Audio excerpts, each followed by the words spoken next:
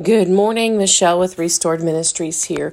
And today's bold truth is coming from a verse that I evidently have not seen before. I saw it yesterday and I just thought, wow, how come I've never seen this before in this translation? But the first translation, I'm going to read it in two translations for you today. The first translation is the Common English Bible, and it's Proverbs 21:30. And it says, "No wisdom, understanding, or advice can stand up against the Lord." That was really, really good for me.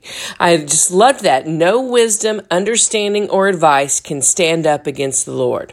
Okay.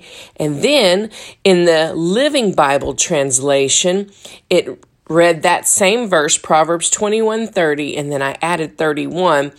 In this translation, it says, "No one, regardless of how shrewd or well-advised he is, can stand against the Lord. Go ahead and prepare for the conflict, but victory comes from God." So today, I hope you have enjoyed me unpacking these. Unpack them yourselves in your translations. Let me know your thoughts. We'd love to hear what promises you're pursuing.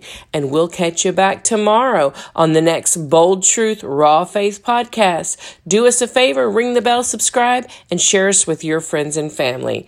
Take care.